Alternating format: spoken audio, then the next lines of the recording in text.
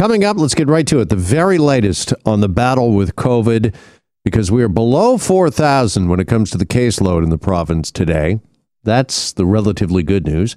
3,510 new cases being reported today in Ontario. However, the positivity rate, how about this, is nearly 11%. We sit at 10.9%, the positivity rate. That is a new provincial record. However, the saddest number of them all today is without a doubt 13. A 13-year-old Brampton girl has died after contracting COVID-19. Now, there was a moment of silence earlier at Queen's Park, and here is Ontario Health Minister Christine Elliott. Well, Emily's death is truly a tragedy, and it's something that I'm sure all of us send our sincere condolences to her family. She was a young woman who was just starting out in her life, and it is a tragic situation that she passed away. It is sad. It is shocking. And joining us now is Dr. Suman Chakrabarti, infectious diseases expert. He joins us here on Global News Radio 640 Toronto. Doctor, appreciate you joining us. Thanks for having me. Great to be here. Okay, what do we know exactly about this case? Because we understand that this 13-year-old girl died last week after being found at home in distress by her brother. I mean, just how rare is this, Dr. Chakrabarti, for somebody so young to die from COVID? Yeah, this is a heart-wrenching case, and as a father myself, hearing it was really tough. And my condolences go out to her family. But yeah, I don't know the full details of the case yet. I'm sure they'll come in the days ahead. But from what I understand is that she was having a shortness of breath for quite some time that was getting worse. And I think there was some reluctance based on an article I read in one of the newspapers that her dad was reluctant to bring her to the hospital because he was worried about, number one, getting COVID, but the other thing was that she would be airlifted away. It's a very, very appreciable concern given what's going on, but I think this underlines one big thing. This is something that's rare. There's lots of kids that get infected, and thankfully this doesn't happen. But I think it's also important to realize that if somebody is in respiratory distress, especially to the level that she may have been, you want to bring them to the hospital because you need medical attention, and that could save your life. And is this a reminder, Dr. Chakrabarti, because, we all have COVID fatigue, but what exactly is this telling us about the virus, where we're at right now in the pandemic? This is just showing, again, we just have so much COVID in the community right now. Thankfully, it does seem to be slowing down, but it just goes to show you that you're going to see these rare events happen, and it's very, very heart-wrenching to hear this. This also underlines why it's so important, number one, to get to the hospital if you're sick, but number two, that why vaccination is being kind of doled out preferentially to essential workers and in the hot spots. By doing this, we can hopefully prevent this type of thing from ever happening again, especially when the vaccines go out. It benefits all of us. Now, you said a second ago, fortunately, things seem to be slowing down at least a bit in the province. I just mentioned a minute ago that the positivity rate is near 11%, which is a new provincial record. Just how concerning is that number, that 11%? It's concerning if you look at just the one value, but if you look at the overall trend, things have been coming down.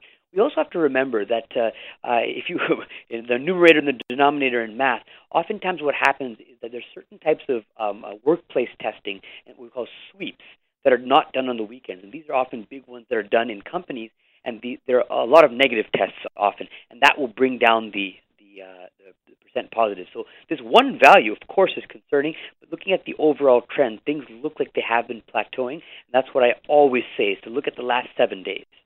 All right, things have been plateauing, and also Canada is set to get some 2 million doses of vaccine sometime this week, including our first shipment of Johnson & Johnson.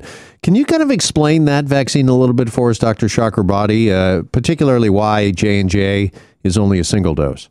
Yeah, well, with J&J, I would guess the best comparison to it would be AstraZeneca. Both of these are great vaccines.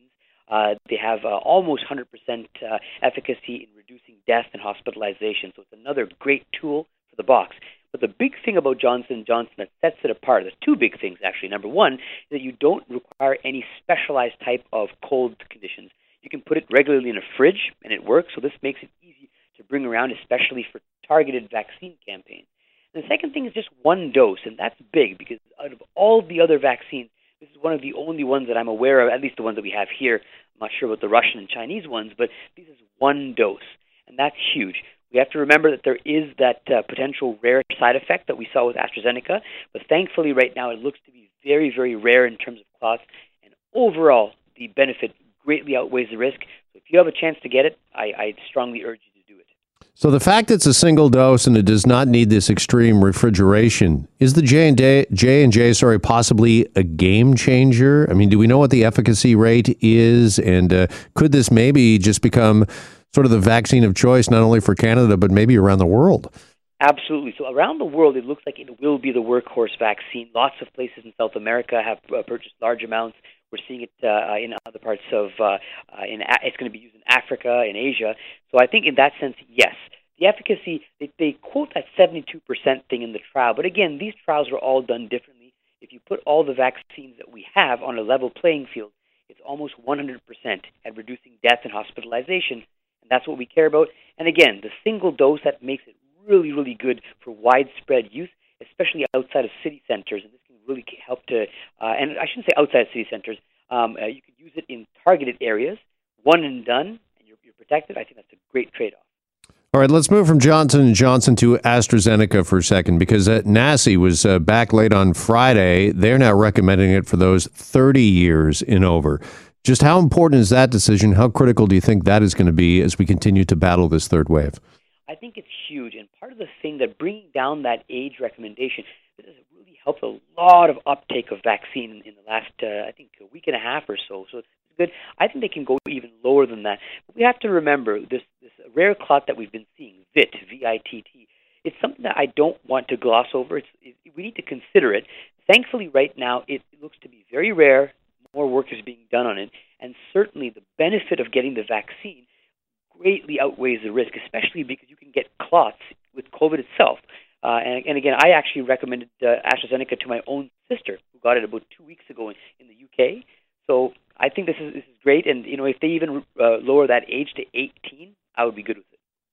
Is there the potential, though, if we continue to lower the age category for AstraZeneca, that we could see supply issues? I mean, we've had supply issues, it goes without saying, when it comes to any of the vaccines in this country. But I know Health Canada was out on the weekend saying that AstraZeneca, the supply we're getting from the U.S., is safe, despite the fact that U.S. authorities have gone into the plant, I think it's in Baltimore, to investigate there. So are there maybe down the road here in the foreseeable future some supply issues regarding AstraZeneca?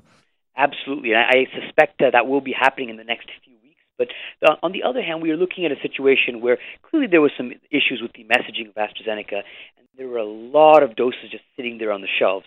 I think, as you would agree with me, that with AstraZeneca, it's much better in somebody's arm than it is being expired. And I think that either way we had to kind of weigh that. But yeah, I think as we start to go further in the vaccination campaign, we start to have supply outstripping the demand, this might change. But for right now, I think this is the right way to go. All right, we've covered J&J, we've covered AstraZeneca. Let's talk Pfizer here briefly, because we also have word this afternoon that pharmacies in both Toronto and Peel will soon start offering Pfizer? Yeah, now looks like it's going to be a pilot project, and it's not going to be on every single pharmacy, but it's a great thing. Look, we have vaccines. One thing that I've always mentioned, our vaccine campaign looks at initially was age, looks at kind of risk factors, and I think another very important aspect of that is going into certain hotspots. We always talk about essential workers, but there's also just some postal codes where lots of people are getting infected. And I think we talk about something called the ring vaccine. They talk about this with smallpox, but let's say if you take the highest risk people, vaccinate them, and then vaccinate the people around them, including their family, that goes a long way in cutting transmission chains. So I think this is a great thing to try, and hopefully the pilot is successful and we see more of this. Yeah, and could this be big? Because as you well know, you just mentioned AstraZeneca and some of the problems around the vaccine and its messaging. We do have a certain segment of the population that is, quote unquote, vaccine shopping. So if Pfizer becomes more readily available in pharmacies, do you think we're going to see maybe even a greater uptake when it comes to vaccinations and the rollout? I do think that is going to be the case. Now, I've always counseled that these vaccines are equivalent in what we're looking for. We are trying to get them to keep people out of hospital and, of course, keep people from dying. All of the vaccines do that. But with Pfizer going into certain communities, I agree that there probably is going to be increased uptake. Right now, we're going to see a huge surge of Pfizer coming into the country. Either way, Let's get that vaccine to the arms that need it and the arms that need it the most, and I think this is a good way to start. All right. And finally, Dr. Chakrabarti, recent reports say that 25% of Canadians, a quarter, have had their first dose of the vaccine. What does that number, what does it mean? What does it signify? And are we close maybe to turning a corner then on this third wave? Yeah, no, I will say one thing, that I think that vaccinating our way out of the third wave was never going to be possible because we were already in it as it was starting. But that said, the idea now is that we're getting more and more people covered, so this is hopefully going to be our last wave that we need to do community restriction for. So, for example, if we have another wave, let's say in September, it's not going to matter as much because you're not going to have as many people hospitalized, so you can just deal with the hospitalizations without closing down the community. So this is a big number. I think it's also really important that now more and more people are getting vaccinated. We need to start thinking of an exit strategy. We need to start giving people guidelines of what they can do safely with one vaccination, with two vaccinations. I haven't seen much of that yet, in Canada at least. CDC has some good guidelines, but we don't want to be blindsided by this. We want to be having a good plan as the third wave starts to recede to give people safe alternatives and a safe path forward. Absolutely. Doctor, appreciate the time as always. Thanks so much for joining us. Thanks for having me. Take care. You as well. Dr. Sumon Chakrabarti with us.